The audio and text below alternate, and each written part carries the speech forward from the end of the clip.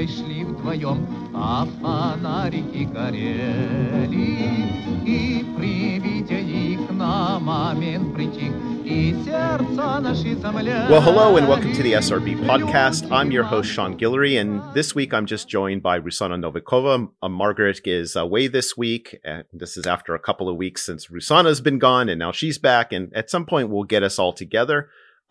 As you know, the SRB podcast is sponsored by the Center for Russian, East European, and Eurasian Studies at the University of Pittsburgh and members of the SRB Table of Ranks who generously give monthly contributions from anywhere between $5 to $25, even $1. Hell, we'll take 50 cents if you have it.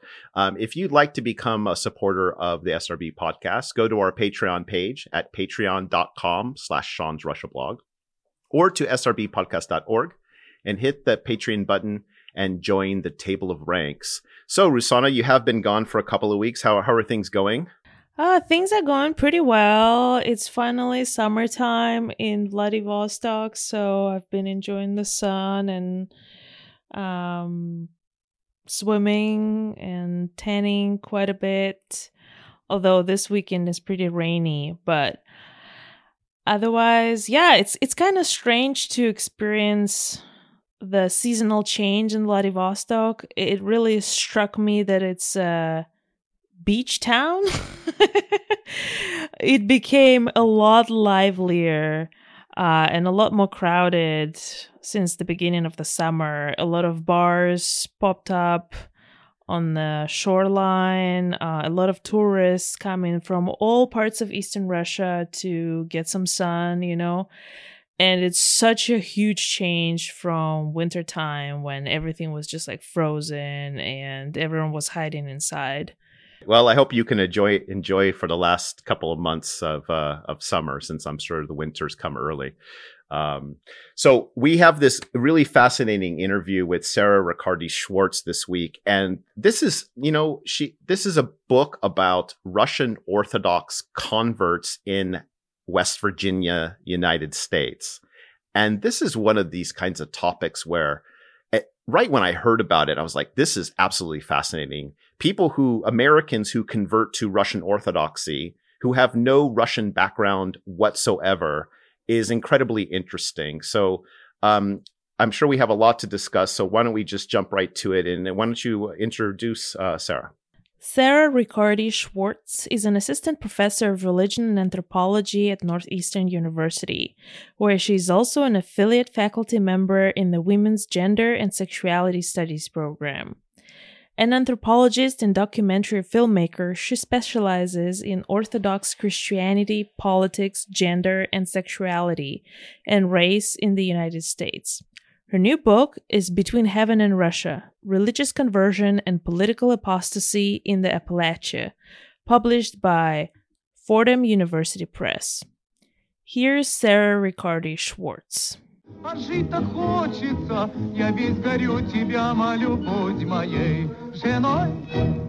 Okay, so you have it's fascinating book, especially for me personally, because I'm interested in these U.S.-Russia relations, or at least have become really interested in the last couple of years. And this is a really unique way of looking at it in terms of religious Russian Orthodox converts in Appalachia. So your book is called Between Heaven and Russia, Religious Conversion and Political Apostasy in Appalachia.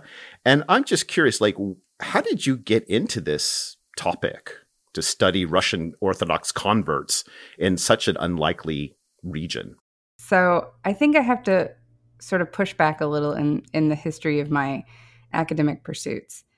I've always been interested, and this is from an undergrad on, in how political authority and religious practice and media are partners in the transformation of American communities, of American social ecology. So while you're thinking about sort of these transatlantic connections, right, Russian American, I'm really interested in how American social ecologies are changing, because I'm a scholar of American religion.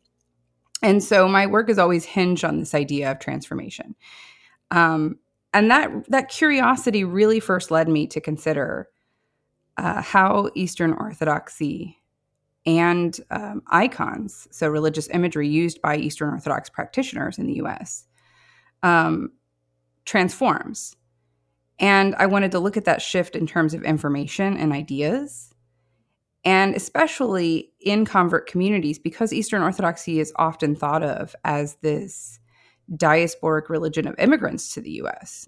But that's really rapidly changing. And so I undertook really early stages of this work in Missouri with a group of both cradle and cradle being people who were baptized as infants into the Orthodox Church, and converts, people who converted in as adults, and some children. So I started working with them and thinking about issues of social politics, of digital technologies, of rituals of world building. And I started in the Missouri Ozarks because I was doing my MA there in religion at the time. But it also seemed to me to be this sort of counterintuitive location for the rise of this sort of transatlantic thinking. And then when I had the greater time and space to really unfold these ideas into a book, I knew I wanted to work in Appalachia with an Orthodox convert community, because they seemed to be at the fulcrum of those issues I was thinking about: social politics, digital technologies, ritual of world building. So I began visiting and working with a particular Russian Orthodox community in Appalachia starting in the summer of 2015. And what is it? I mean, I have this fascination with conversion, and in terms of its, it being a threshold, it being something that people change their identity, change their practices, their ethics. And can you talk about the experience of conversion just generally as a social phenomenon, as a point of identity or changing one's identity? Yeah, I mean, I think that conversion is always thought about in terms of, when we think about conversion in America, we often think about forced conversions of indigenous populations, right? Early in the history of what becomes the United States. We seem to, in the United States, have less interest in conversion, intra-religious conversion. So people who decide to switch religious affiliations for one reason or another.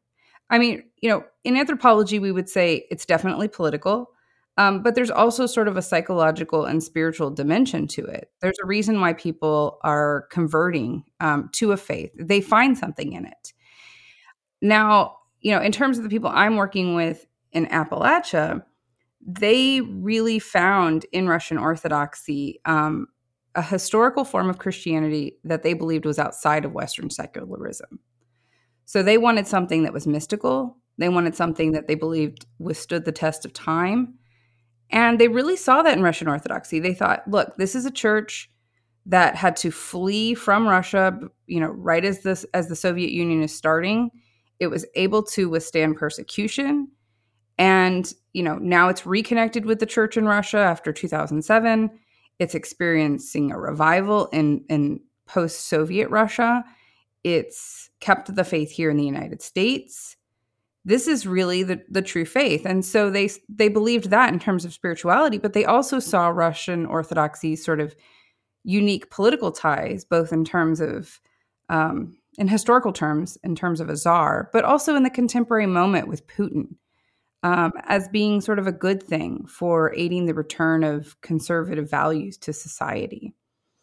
I think the most telling thing for me in terms of why people convert is when the abbot of the monastery, because I worked in a monastery and a parish in this community, he told me very plainly that our country, and he meant America, now represents anti-Christianity, and Russia represents Christianity. Well, so you're studying Russian Orthodox Church outside of Russia. I was wondering if there's like a difference between what we're seeing Russian Orthodoxy in Russia and where you were in Appalachia in West Virginia. So I think to understand that we have to figure out what the Russian Orthodox Church outside of Russia is, right? And it goes by the acronym ROCOR, because saying the Russian Orthodox Church outside of Russia over and over is a mouthful. Let's be real about it.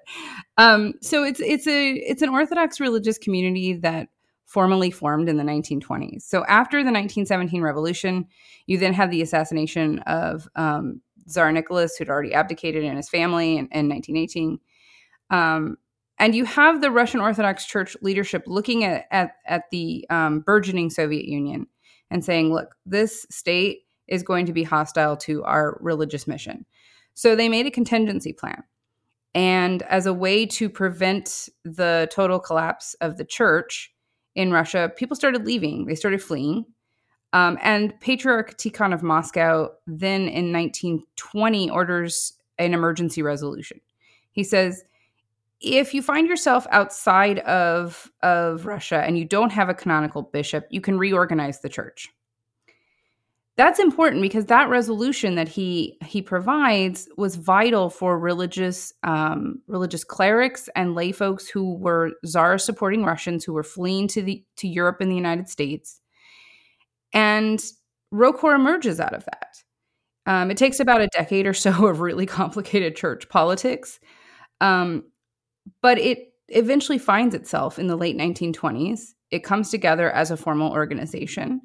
And it was founded in part on the belief that the Russian Orthodox Church in Russia during the Soviet Union was an error and that it was filled with Soviet ideology.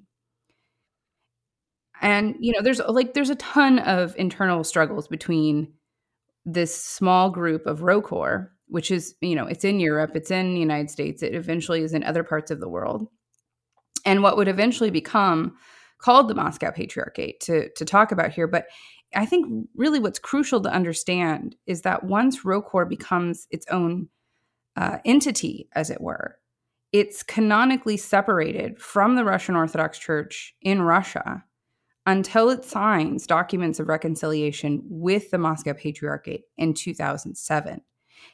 And that's roughly 80 years in which ROCOR is focused on preserving and crystallizing these pre-revolutionary religious practices and ideas and theologies in hopes of returning to Russia to remissionize the motherland once the Soviet Union ends. Can you put it in some comparison in terms of how large ROCOR is and how many followers compared to other, Orthodox faiths in the United States? Okay, so, Orthodoxy makes up less than 1% of the American population, right? Within that, it's going to be, about maybe 15%, less than that. It's the smallest. It's one of the smallest of the canonical Orthodox communities in the United States. You have the Greek Archdiocese, you have the Antiochian Archdiocese, you have the Orthodox Church in America. Those are some of the larger ones, right? This is small, and in many respects, because it was so insular and non-canonical. So people, first of all, there was not a lot of Russian migration to the United States, during the Soviet Union of people who were religious, right?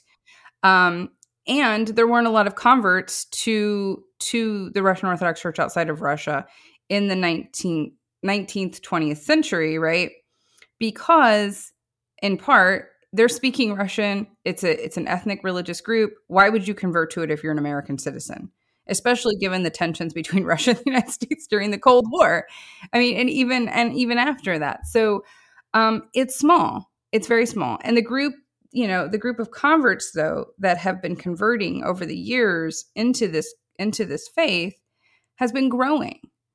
So what we see is a sort of shifting sort of demographic. So right now, the community I worked in was, roughly 90% converts. All of the clergy were converts. The parish priest, a convert. That's telling. I mean, that's a lot of the smaller parishes that are growing up around the American South and Midwest. And, I'm not a sociologist, but there is a sociologist, Alexei Krindach, who works on, stats for Orthodox Christianity in the United States. And he noted that, yes, there is a decline in attendance. There's a decline among members in the Russian Orthodox Church outside of Russia. At the same time, there's a 15% increase in parishes being built from 2010 to 2020. 2020. And so what does that mean? Well, that means that there's small parishes starting to pop up. And if you look at where they're popping up, if you cross-reference Alexei's stats with where these parishes are popping up across the United States, it's in the American South, in Appalachia, in the Midwest. And that's, those are convert communities. So back to that 80 years of separation, what are the kind of functional differences that we're seeing as a result of that? That's a good question. I mean, in terms of theology, right, they have the same sort of theology as the rest of canonical Eastern Orthodox communities. What we see is mostly the outside trappings of Orthodoxy and the political ideologies being different. So, it depends on the person. And certainly within this group, they paid attention to certain aspects of Russian Orthodoxy, like fasting. There's a big emphasis on obeying your spiritual father, learning to make Russian food, following the Russian typicon. At the same time, there are aspects of Russian Orthodoxy and Russian culture they're not paying attention to, which is learning how to speak and read and write in Russian, which I found really fascinating and slightly disconcerting. You also have the sort of reimagining of the church. So again, here's a church that was predominantly made up of immigrants, and here come mostly white Americans into the church. And they're really quite taken with all of the sort of materiality of Orthodoxy. Let's admit it. It's gorgeous. It's beautiful. There's icons. It's filled with colors and smells and sounds and bells, right? But you have sort of, in some instances, what I, as an anthropologist, could easily label cultural appropriation, but also a cultural reimagining. So you have, you'll see men wearing unkempt beards and long hair and sort of the style of Russian Orthodox monastics. You'll have women covering their heads with scarves and wearing long skirts and long sleeve tops, very loose fitting in order to, preserve their modesty. And it's a sartorial focus that I think of as like peasant chic, right? They're really sort of into that. And, they're also really interested in what the Orthodox Church can teach them in terms of the relationship between church and state. So, in pre-revolutionary Russia, there's a czar, right? And they're really fascinated by that. They see the idea of a king as being God's anointed on earth. And they're quite taken with the idea of a return to monarchism now. And so you combine that with sort of traditionalist theories about the body, about gender, about sexuality, and this sort of Orthodox focus on rigorism, on like long services, strict fasting, confessing weekly. And you get a really complex community that is part of Russian Orthodoxy, but also has reimagined it to the point that it's something, that someone perhaps in the early years of coming to the United States as a Russian immigrant may not recognize. Well, you've given there's so much to unpack here, but the first thing I want to address is that you're already studying or writing about a marginal community in the United States, and you're writing about it in a region that has a very long history of functioning as a domestic other in the United States, right? This is a very long trope of that people of Appalachia are backward, et cetera, conservative, et cetera, et cetera. And this, of course, this trope has really returned to force since Trump's election in 2016. And we've seen all of these like journalists parachuting into the region and then writing these stories to try to find the secret to Trump in that. And I'm just curious, like, how did you deal with this issue of not othering and not exoticizing Appalachia? So I think two things come to mind for me. In terms of conducting research, the subjectivities of the researcher always shape the research, right? And I come from the Missouri Ozarks, and that's a region that shares a very similar type of distinct image with Appalachia in the American public consciousness. And so that personal understanding of how rural, impoverished communities are seen, how they're written about, how they're critiqued, I always keep that with me as sort of my scholarly disposition on what to avoid, right? It also means that I'm really focused on thinking with Appalachian writers, Appalachian studies scholars who have brought to the fore how diverse Appalachia is in terms of, race, religion, sexual identification, all of that. And you'll see that throughout the book. I am indebted to them and the long history of Appalachian studies. I think the other thing is I tend to think about Appalachia as completely diverse. ecologically. In terms of geography, yes. I mean, think about the sort of, if you think about the constructed bounded regions of what we see as Appalachia, it's huge. I mean, it spreads from like parts of New York State down to the upper parts of Alabama, right? It's massive. And, West Virginia is interesting. That's where I did my work, because it's the only state that's wholly inside of that geographical construct. But so you see this diversity in terms of the geography, but you also see it in terms of, social, racial, religious. And I really wasn't interested in reviving that hillbilly stereotype that was not only, started with Johnson's War on Poverty, or even before that, but, also this idea that everyone's conservative. I mean, the people I work with were far right or right wing, but they definitely weren't conservative. I mean, to think that the prayers of deceased Tsar Nicholas are affecting American religion and politics, that's not conservative. in the classical sense, right? That we would understand, like republicanism, the GOP, right? That's very far removed from conservatism. So I wasn't interested in reviving that sort of hillbilly conservative stereotype, and my interlocutors were really frustrated with it, actually. They were keenly aware of stereotypes held by outsiders, people calling them backwards, and they actually saw their conversions as breaking through these stereotypes.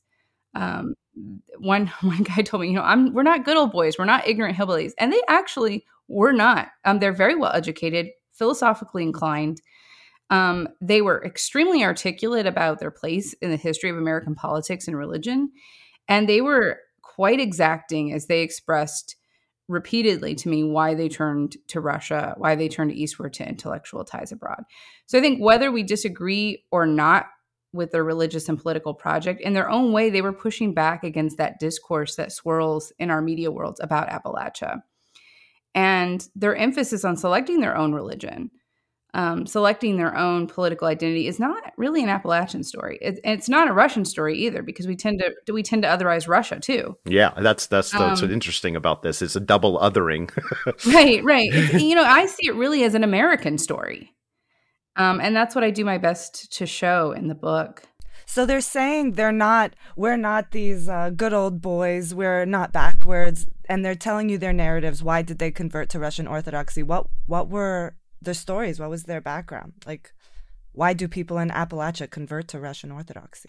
I mean, I think on the whole, it's different for each person, right? We can't say that there's a standard narrative for why people might convert to Orthodoxy in the United States. I think we should make that clear from the outset. But I also think that they, again, found that Russian Orthodoxy was something historical, mystical. Eastern was a big thing, which I think ties into that whole branch in American religious history of people looking eastward, sort of exoticizing, right? The East. They were really interested in something that could fulfill their needs spiritually, but that wasn't part of the Western world, because the Western world in their eyes had failed. And it failed in part because it was built on revolution. They decried the French Revolution. They decried the American Revolution. Anything that sort of pushed back politically against the idea of a monarch, a figurehead, for the sake of the voice of the people, to them was really an affront to the political system that they believed God had created. And that's why they really think that democracy is of the devil. And people, told me that very pointedly, that democracy is the work of Satan. It's the work of secularism. So I think that's one of the reasons why they converted. It's what's interesting to me is that these converts to Russian Orthodoxy are very distinct in many ways from other converts around the United States who might convert to the OCA or to the Antiochian Archdiocese, who don't have these sort of predispositions towards Russian Orthodoxy or Russian culture or Russian political ideologies.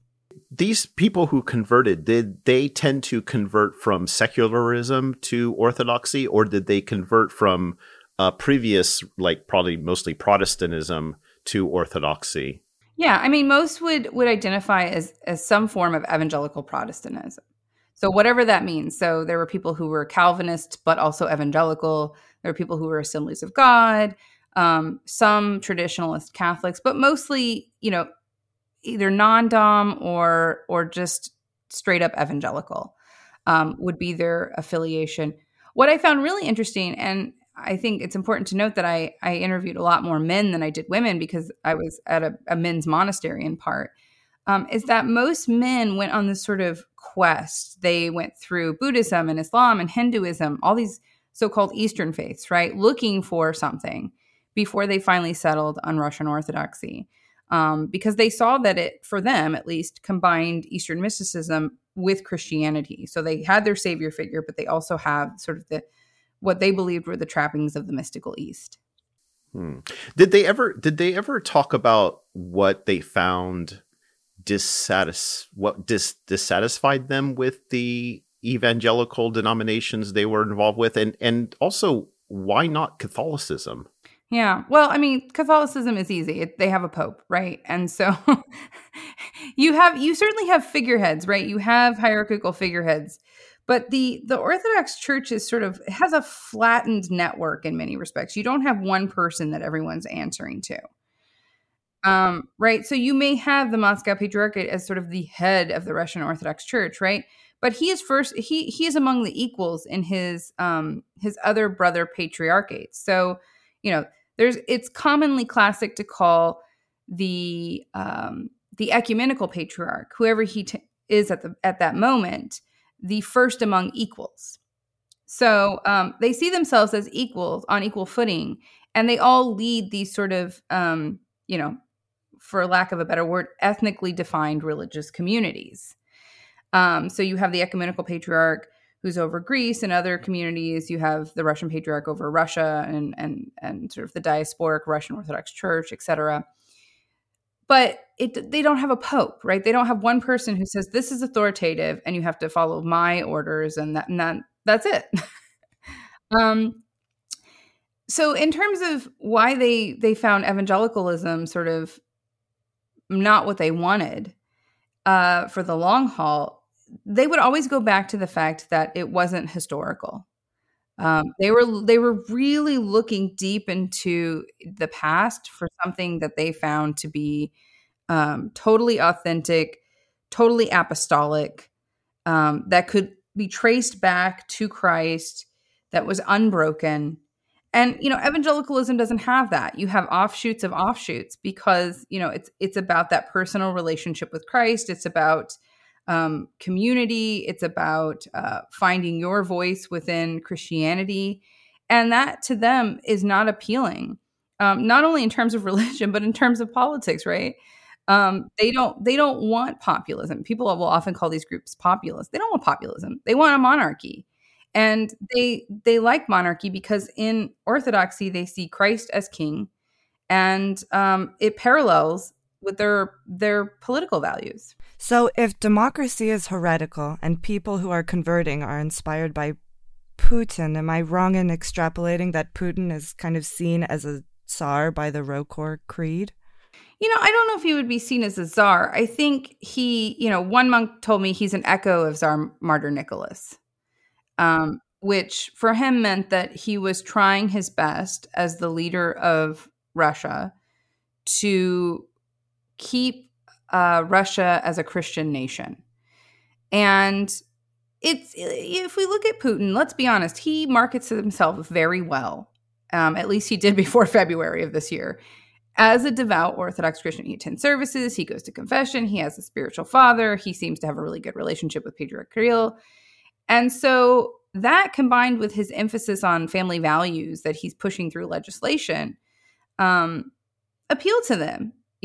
The idea of Orthodoxy as central to this historic configuration of Holy Rus, which Putin talks about extensively all the time, and his explicit use of the Moscow Patriarchate to sort of bless troops, bless a religious icon of the Virgin Mary that was sent before the armed forces going into Ukraine, right? All of this looks like Putin is utilizing religion as sort of a central component of his political project. So why would American converts like him? I mean, he he's relatable to them because they see in him someone who is preserving Russian Orthodoxy, just like Roquefort did in the United States in the early 20th century. And they see him as a defender of morality. They really believe that progressive secularism is causing the decline of the Western world. And Putin, they believe, is trying to preserve that. He's trying to defend Christian values in Russia, and they find that appealing. I mean, they also find appealing if you look at what's going on just like broadly in American conservatism. You know, Putin is appealing to American conservatives, you know, by and large. Orban, we saw Tucker Carlson going to Hungary last summer. These are all sort of authoritarian king figures. And I think that a lot of people on the American religious right think that these guys might secure a different political future for them. How have the people you spent time with and interviewed, those who've either read your writings or your book, how have they responded to your research and conclusions? I think many are upset, even the ones who I sat with repeatedly and, you know, recorded their interviews and talked with them about their ideas, who agreed to be part of the case study. And for me, I've thought a lot about this over the years. I think it boils down to two issues. First, I think it's really hard to see yourself in print. As someone who sees myself in print on a daily basis, it's really hard. So even if someone knows they're being interviewed for a book and that they're going to be quoted word for word, I think that that's difficult. The other thing is that there's people generally from outside of this community who have heard me on NPR or they've read secondhand tweets about my book, but they haven't read the book. And this is the group who's been really reactive in their hatred for my scholarship and even for female researchers in general, which then, sort of supports the claims I make towards the end of the book about these reactive Orthodox. They don't know what's in the book. And they'll claim that it's unethical, which, spoiler alert, it is not unethical. Or that, and this is a direct quote from someone, that I'm a Jewish subversive. That I'm trying to take down Russian Orthodoxy from the inside, right? Which seems like totally ludicrous. And also just points to the anti-Semitism that's rising within Russian Orthodoxy. So, I think it points to the reactive strand in Orthodoxy, but also the fact that a lot of people don't understand anthropological research methods. And a case in point was a recent review for the Hedgehog Review. And it was written by a priest, an Orthodox priest, and one who I must say must have read my book very loosely because he decries the fact that I don't have statistical data, which I do at the beginning in the introduction in depth, but in which he kept referring to me as a sociologist. And then at the end, he hints that my work is journalistic. And I think that's a fantastic example of the lack of understanding about the academic procedures that delineate these different social sciences from each other and also from journalism. Did you have an idea, do you have I don't know, somewhere in the back of your head, a kind of desire, though as an academic, you shouldn't have these, but that people in those communities who read your work, do you have a hope that they will take something? And if so, what that something is? What will they take from your work about themselves? I just hope that they realize that the goal of anthropology is not to be a hit piece. You've read the book. I say this explicitly. I'm really interested in why they're creating this political project, why they're converting, especially now. I mean, what prompts people in the mid 2010s to convert, especially given the relationship between Trump and Putin, the 2016 presidential election, ideas about Russian interference, all of that. If you take all of that into consideration, why are you converting? And it must mean that something for you is missing in the United States, is missing in American religion. And that, to me, is part of that transformation of American religion and politics that I'm always interested in. So my hope would be that they would take that away instead of, seeing it as being a hit piece or as someone trying to, destroy Roquefort from within. You mentioned that they're not speaking Russian with each other. They don't have they're not like embracing Russia in this like cultural way, I guess, like acting Russian. What does it mean to be Russian Orthodox in America if they're not, being Russian in this ethnic way? Yeah, that's a really complicated question, right? Because it would be nice to sit down and ask each person, what does it mean to be Russian Orthodox? I think that for them, it ultimately means that they are part of ROCOR, and ROCOR is right for them. I think one of the questions that an interlocutor said to me in 2000 when I interviewed him on Zoom because of the pandemic, he had left the community in Appalachia, and he said, "What makes a person Orthodox?" And he was asking himself as much as he was asking me, right? And I think for some Orthodox Christians, being Orthodox seems to be tied to a particular understanding of modernity, of East and West, of good and evil, as expressed in sort of social morals. I also think for some, that identity is founded in heritage, familial ties, homeland, especially for people who have some sort of Russian heritage already. And for others, it's about the historical writings of the church fathers. It's about finding apostolic succession, spiritual lineage, an unbroken link to Christ. Because religion is this social production, right? I think understanding one's own relationship to it is a production of sociality, as much as it is psychology or even ideology. So for the community in my book, being Orthodox meant being in ROCOR. I mean, that's why they would drive often hours past other Orthodox churches, Greek and Antiochian, to get to that particular ROCOR parish, because they understood that being Orthodox meant being in ROCOR. Is there a racial dimension to their affinity to Russia? And the reason why I'm asking this is because you do see in some imaginations of the American right, Russia represents like the front of white civilization. I would say that it's not a large contingent that see that. I certainly think that what has confounded me is the rise in anti-Semitism. It's quite shocking to see just blatantly happening, and that's not great because. First of all, anti-Semitism is bad, but it's also, it's heretical in terms of the church. Racism is heretical. It's considered a heresy. And, I was doing some online research recently, and I saw a priest who said, we need to welcome racists into the church because the church is a hospital and they can heal there from their racism. And I thought about that. I sat with that for like a day or two. And then I thought, but Orthodox Christianity teaches that racism is a heresy.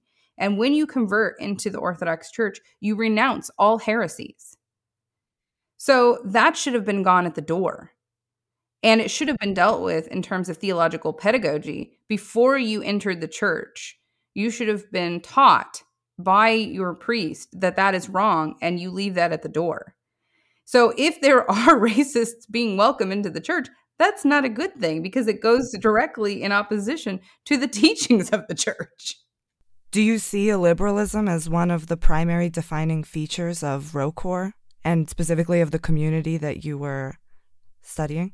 I don't think that they would call it illiberalism. I think they are enchanted with Putin's illiberalism, for sure. But I think that they see, one of the interesting things is that they don't even see themselves as political. They'll say, I don't like to talk about politics. And then they'll talk about politics. Because they'll say, orthodoxy is my worldview. Orthodoxy is everything. Orthodoxy first, right?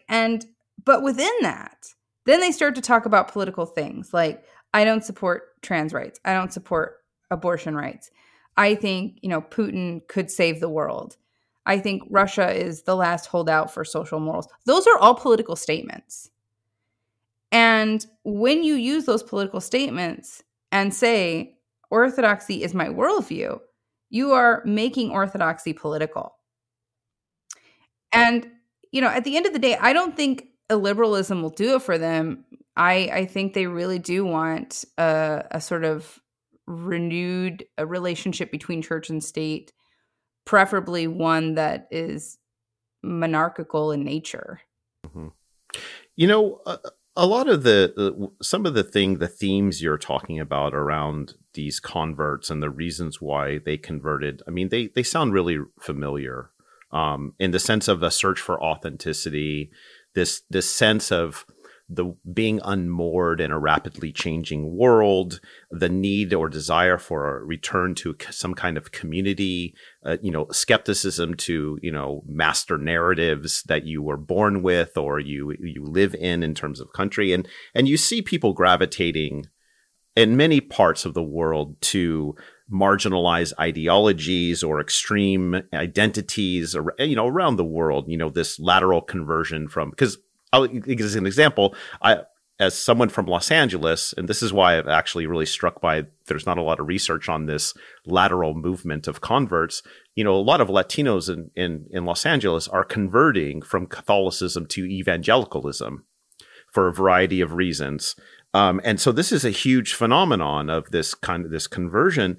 Does all of this say something, or does the community that you studied in Appalachia, these converts, does it say something about our particular moment?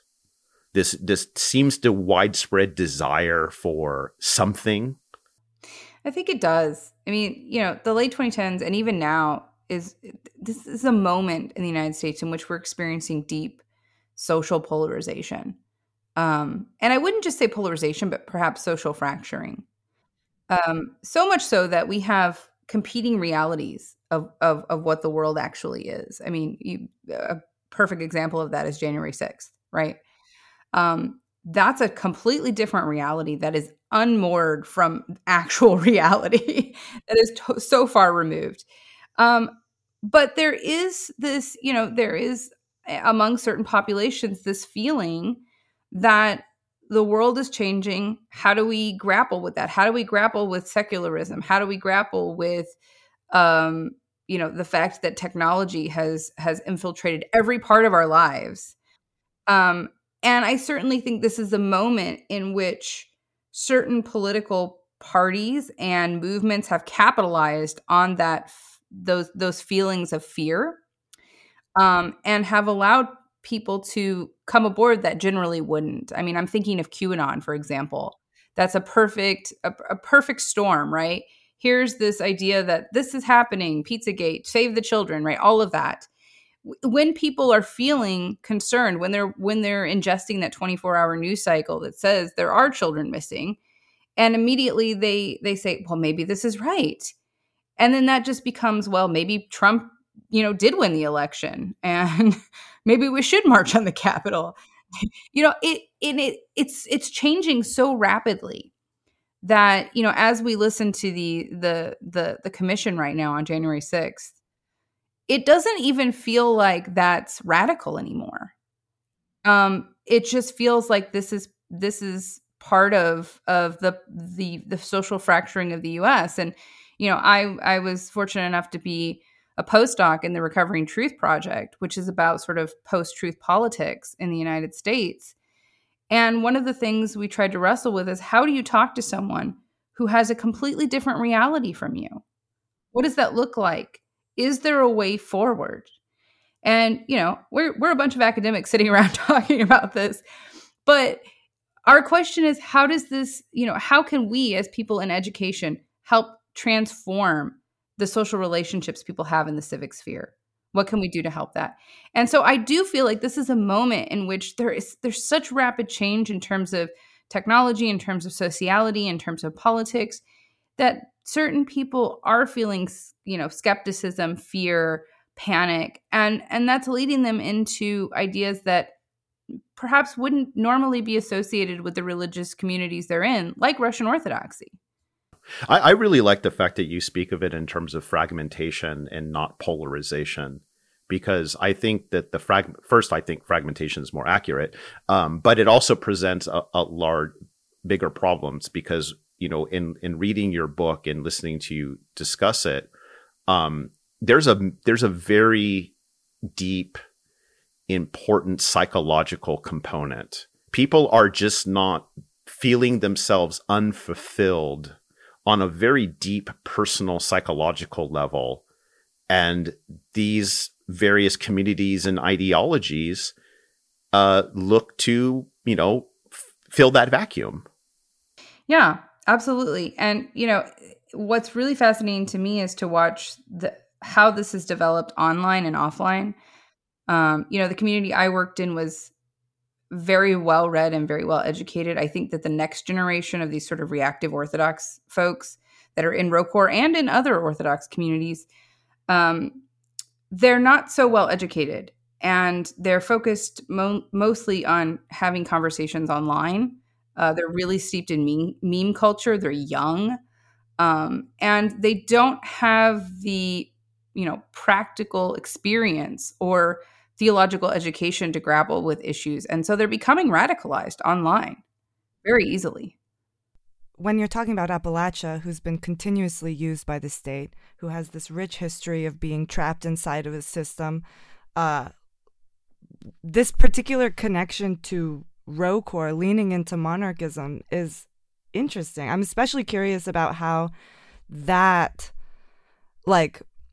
having this state that was basically run by mining companies and stuff, how that may or may not contribute to this sense of distrust, this rejection. And interestingly, how the answers they're finding to their problems are in now monarchism. It seems, from the outside counterintuitive. So I'm curious about that transition. How does that, where's the, make it make sense? Well, I think it makes sense because this community wasn't originally founded in Appalachia. So it was founded in the Midwest. Most of the people who live in the community are from outside of Appalachia. And so in many respects, you could call it the colonization of this small town. Yeah, and I write about that in the book because I think that that's really important to note, that there has been a long history of not just, extractive practices colonizing this region, but also of religious communities colonizing the region through these kind of goodwill ideas that they're coming in to, save the poor whites from themselves, to, feed people, to provide assistance and aid. All of that is colonizing. And in many respects, they're doing the same thing. And I don't think that they see it that way. But when you come into a town and you become, 10% of the population, and you have much more wealth than the rest of the population does, that transforms a region. To give you an example, housing prices soared after they came because they bought up places, for asking price or above. And that priced out some of the locals. Now, that's not to say that people in the area don't convert. There are people that do convert. But by and large, they're from outside the region. They might drive in from Ohio, from Kentucky, from Eastern Kentucky. They also, in terms of the monks, there were no monks who were Appalachians. They were all from outside of Appalachia. So I think that really creates, again, that sort of weird colonization of Appalachia. Again, it perpetuates again that sort of colonizing force, even if they don't intend to. So to be blunt, why did they come here? What attracted them to that area? Well, there was a professor and his wife who was Russian, and she really wanted a community there. They've both since passed on. I actually got to interview both of them. They were wonderful people, lovely. And at first they wanted a pan-Orthodox community. They just wanted to practice the Orthodox Christian faith in their area. But over time, they reached out to ROCOR because they just couldn't find enough people who were willing to come. And there was a ROCOR monastery in Missouri that needed land, and they had land. And so they said, "Hey, would you come look at this land? See if you want it. We'll give it to you." And in the spring of 2000, the monks arrived. They set up tents in a valley that was offered to them, and they haven't left. So over time, it's become a spiritual hub for pilgrims from all over the United States and Russia to come to this monastery. You know, at the time that I was there, it was the largest English-speaking Russian Orthodox monastery in the United States. Given the way this community came together, people from the outside, also people who are converts, and, you know, in the history of religious conversion, converts tend to be more radical than your average practitioner. And then, you know, you saying a bit ago about how the next generation, it seems, of these Orthodox people aren't of the same kind of, they don't have the same relationship, right? They're gravitating online into, you know, internet stuff. Are there anxieties within this community about its ability to maintain and reproduce itself? You know, I think that's a good question. I'm sure there's always anxieties because it's a minority faith. I think that in many respects, ROCOR doesn't see a problem with these more reactive, often white males converting in, young white males, because they want to grow. And they see that as a way to grow. But I can tell you from the Russian women who email me on a weekly basis that a lot of cradle-born Slavic communities are kind of worried, and they're grappling with that. And it's especially pointed now, given Putin's war of terror in Ukraine. They're worried because they see ROCOR as a bastardization of their faith? I think they're worried because, one, they already fear that they're probably under surveillance because they're Russian Orthodox in the United States. And I think that, two, they worry because here's a faith that, let me give you a story, for example. A woman I worked with in the community, she was born in Russia, Russian Orthodox. She married a man who converted to the church. And she said, I just don't get why people sort of convert. Like, it's in our blood, it's in our bones. We're Orthodox, but why would someone convert to it? And so I think there's this anxiety about why do they find it appealing? I'm certain that there's others who think, oh, that's great. You know, sure, you found your own form of spirituality. Good for you. But when you have converts becoming the priests, becoming the heads of monasteries, that's changing a whole, ethnic religious group. And that's bound to bring about some anxiety. We haven't delved too much into the masculinity aspect of this. I mean, you said that, you know, most of them people, of course, you interviewed, most of them were men for a variety of reasons, but a lot of the converts are indeed men. You know, the adoration for Putin, there's certainly a masculine, this adoration for a monarch figure is certainly, there's a big masculinity component is there as well. What is you talk about this issue of the masculinity of these converts and what does it say to you about their own kind of gender identity? You know, I think it's part of their focus on traditionalism. Traditionalism in the sense of like, the philosophical ideas, right, that we see sort of promoted by Dugin and Bannon and all of those. They really believe that there's sort of a fundamental structure to reality in which there are men and women, there are gender roles, and they find that in Orthodoxy. You know, Orthodox clergy are males. There are no female priests, and women have within these convert communities typically have a more sedate role. They often stay at home with kids. They homeschool their children. There's the idea that, you know, the man is going to be the provider for the community or for the domestic community. And Orthodoxy is appealing to them because it's a tough faith. I mean, a lot of guys have come to me and said, look, it's strident. Strident is a word they like to use. It's a strident faith. You know, it's hard on me. I mean, these are guys who are going through like 4 hours of standing in services for a typical service. You know, that's a lot of standing. I've been to concerts. It's a lot of standing. You know, there's and besides that, there's prostrating. There's bowing, there's strict fasting, there's submission to a male spiritual father. It's almost militarized in a sense. Yeah, and the asceticism as well. Yes, absolutely. And so you combine all that together, and you get a environment in which masculinity is really praised in many respects. Do you see a big difference between the woman's role in ROCOR versus in Orthodoxy in Russia? I'm not a scholar of Orthodoxy in Russia per se, but I would say that the Soviet Union brought about such changes in terms of egalitarian relationships between men and women that it has a trickle-down effect on post-Soviet Russian Orthodoxy.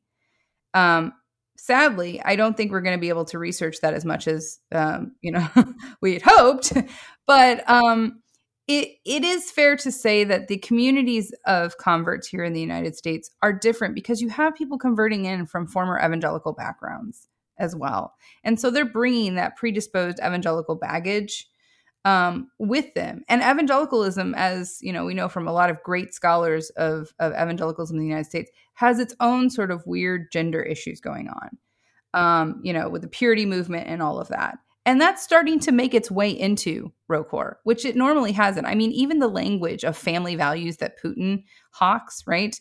That's not traditionally Russian Orthodox. That's an American import from the culture wars. And so, I think that there in the United States, there is a big focus in a lot of convert communities on traditional family values and traditional roles for men and women.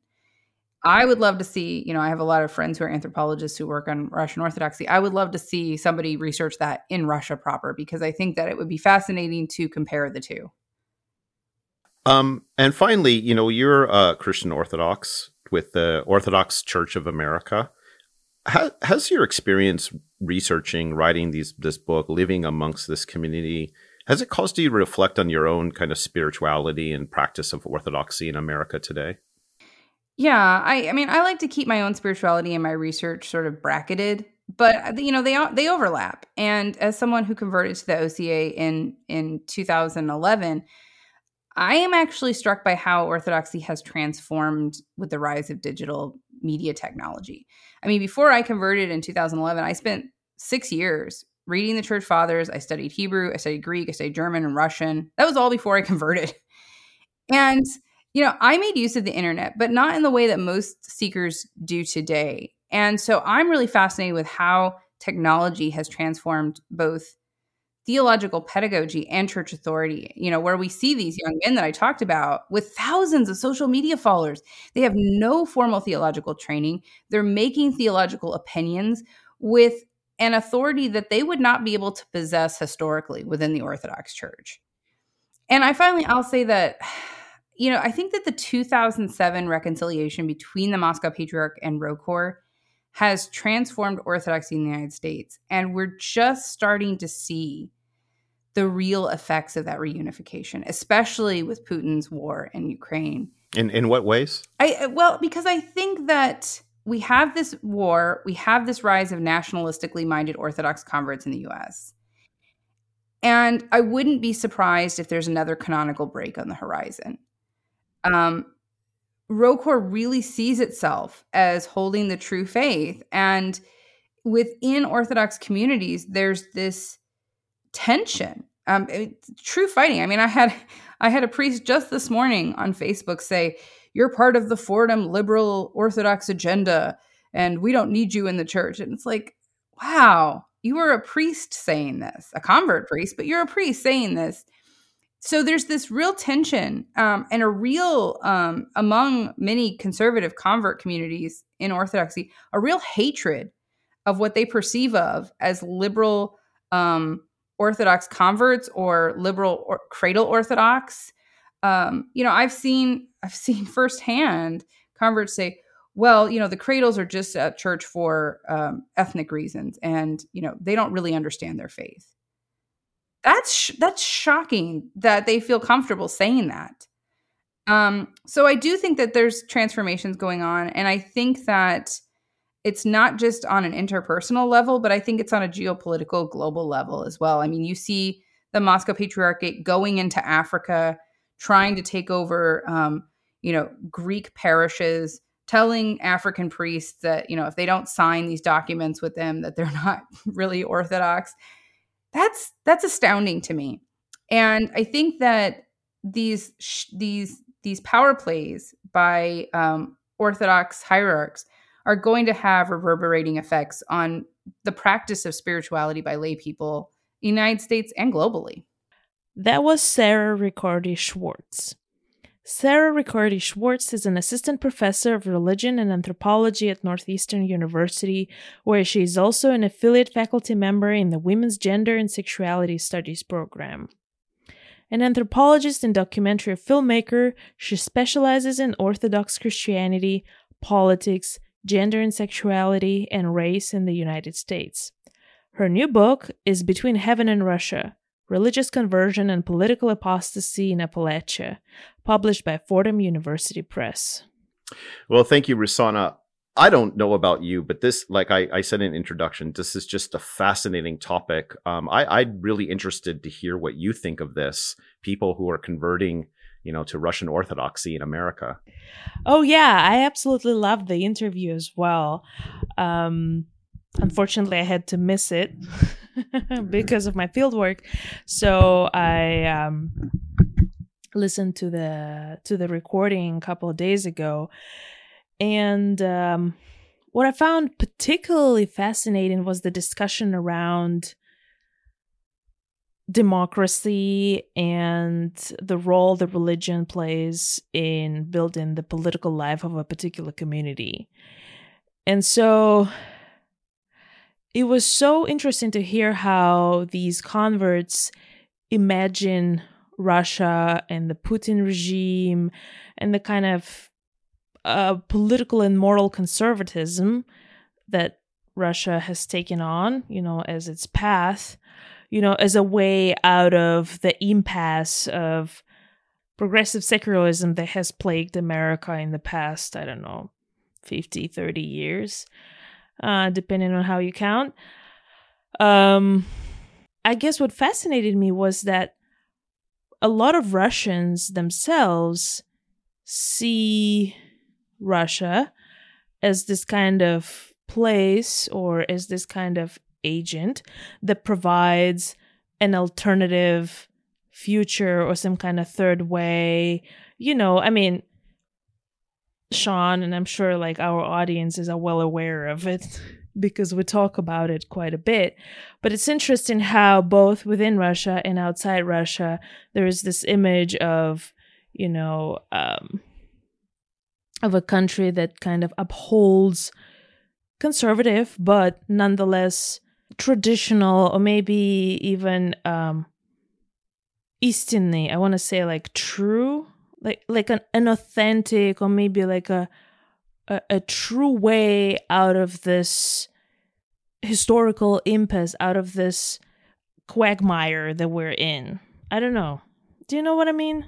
Yeah, I do. And this is what, I'm fascinated. This is what struck me too, this role of Russia in the American imagination and how it grafts politically. Because, on the more kind of liberal progressive side, Russia is seen as this, especially since 2016, this great, domestic evil, right? Trying to sow discord and chaos in American society, et cetera. And now, of course, internationally, it's viewed that way. But on the right, it has this really strange image that I find so incompatible with real Russia. Because despite the rhetoric in Russia of traditional values and all of this stuff, I don't really think they have a really strong hold on society in any deep way. And so it's interesting to me how, and amongst people on the American, more on the right in America, see Russia as this last bastion of Christian traditional civilization. And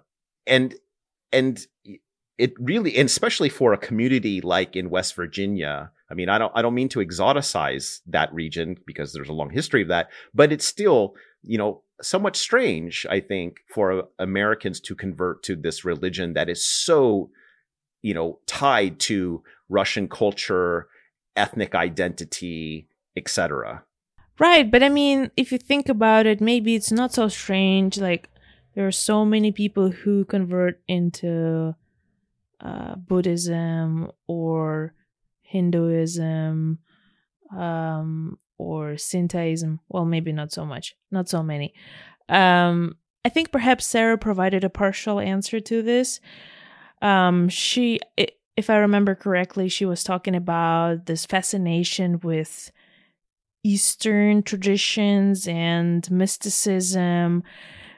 And I can see how Buddhism, for example, fulfills that role for a lot of Russians who, travel to India on this spiritual journey, and how perhaps Russian Orthodoxy could also fulfill that role for someone who is interested in mysticism but also wants to stay within Christianity, within something that is a bit more familiar.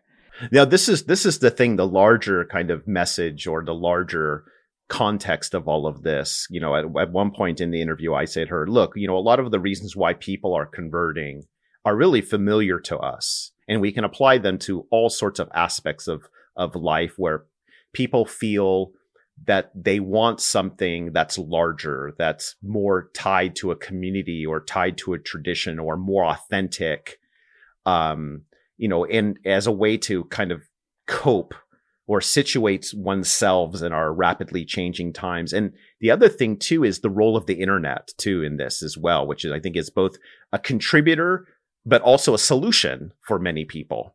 Yeah, I really appreciated your question about, if there is something about our historical moment, because we see those processes around the world, not only in the US or Russia, but really.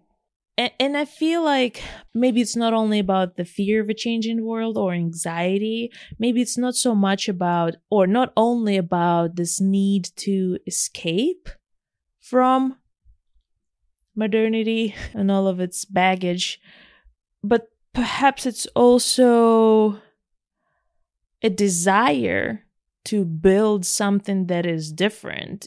That people do not agree, that people don't want to be part of it, and they want to build a different world, or at least not for everyone, but for their small community, for their region or whatever. So, but it's really hard to kind of think about it in those terms, because these people are conservative. So we kind of, as people who subscribe, I guess you and I subscribe to progressive secularism, it's really hard for us to kind of give them the right, that they do have the right to disagree and pursue that, because it seems so wrong in a way, or if not wrong, but yeah, I mean, I was thinking it probably really communicates to you and the people that you're studying, because it's a kind of similar thing, right? Where people are looking for, and I think this is the thing, right? And I see this across, say, just speak of political spectrum, because I've seen people gravitate to, say, leftist politics in an almost religious way, and as a way to immerse themselves into a very tight-knit community for a variety of reasons. And I think this speaks to, like what you're studying. It speaks to certainly what Sarah's talked about. It speaks to things I've experienced just anecdotally, that it doesn't really, if you strip out all of the politics, let's say, and this need for some sort of community of sorts, I think is what's really telling. It's really important, because in our neoliberal age, those communities have been destroyed in many respects. Absolutely. And it definitely speaks to my research, and it definitely speaks to the fact that, people have the right to disagree and do something differently. And it doesn't mean that, they're necessarily wrong, even though we want to castigate them as being wrong. And, you know, while listening to the interview, it also made me think that it must have been so hard for Sarah to do this kind of research because of the differences in political commitments that she and her and the community that she worked with have. Well, Rusana, thank you very much for your comments. It's always interesting to hear what you and Margaret think of these interviews. And as always, I'm your host, Sean Guillory, and I'm joined by Rusana Novikova. And as you know, this SRB podcast is sponsored by the Center for Russian, East European, and Eurasian Studies at the University of Pittsburgh, and listeners like you. If you like this podcast, please help us spread the word, share it on your various social media platforms. A big help would be if you write a review on iTunes or any of the other whatever platform you listen to the podcast from. You know, drop us a line on social media if you have some comments or questions. I'll do my best to try to get to them. Sometimes things fall through the cracks. Or you can send us a message through srbpodcast.org and let us know what you think. And if you'd like to support this podcast, we, of course, will welcome it. This is a nonprofit educational endeavor, and it relies on the support of individuals like yourselves and other institutions to keep it completely free to listeners, free from paid advertisements. So please help us keep it that way. So go to the srbpodcast.org and click on that SRB table of ranks and become a monthly patron. So until next time, bye.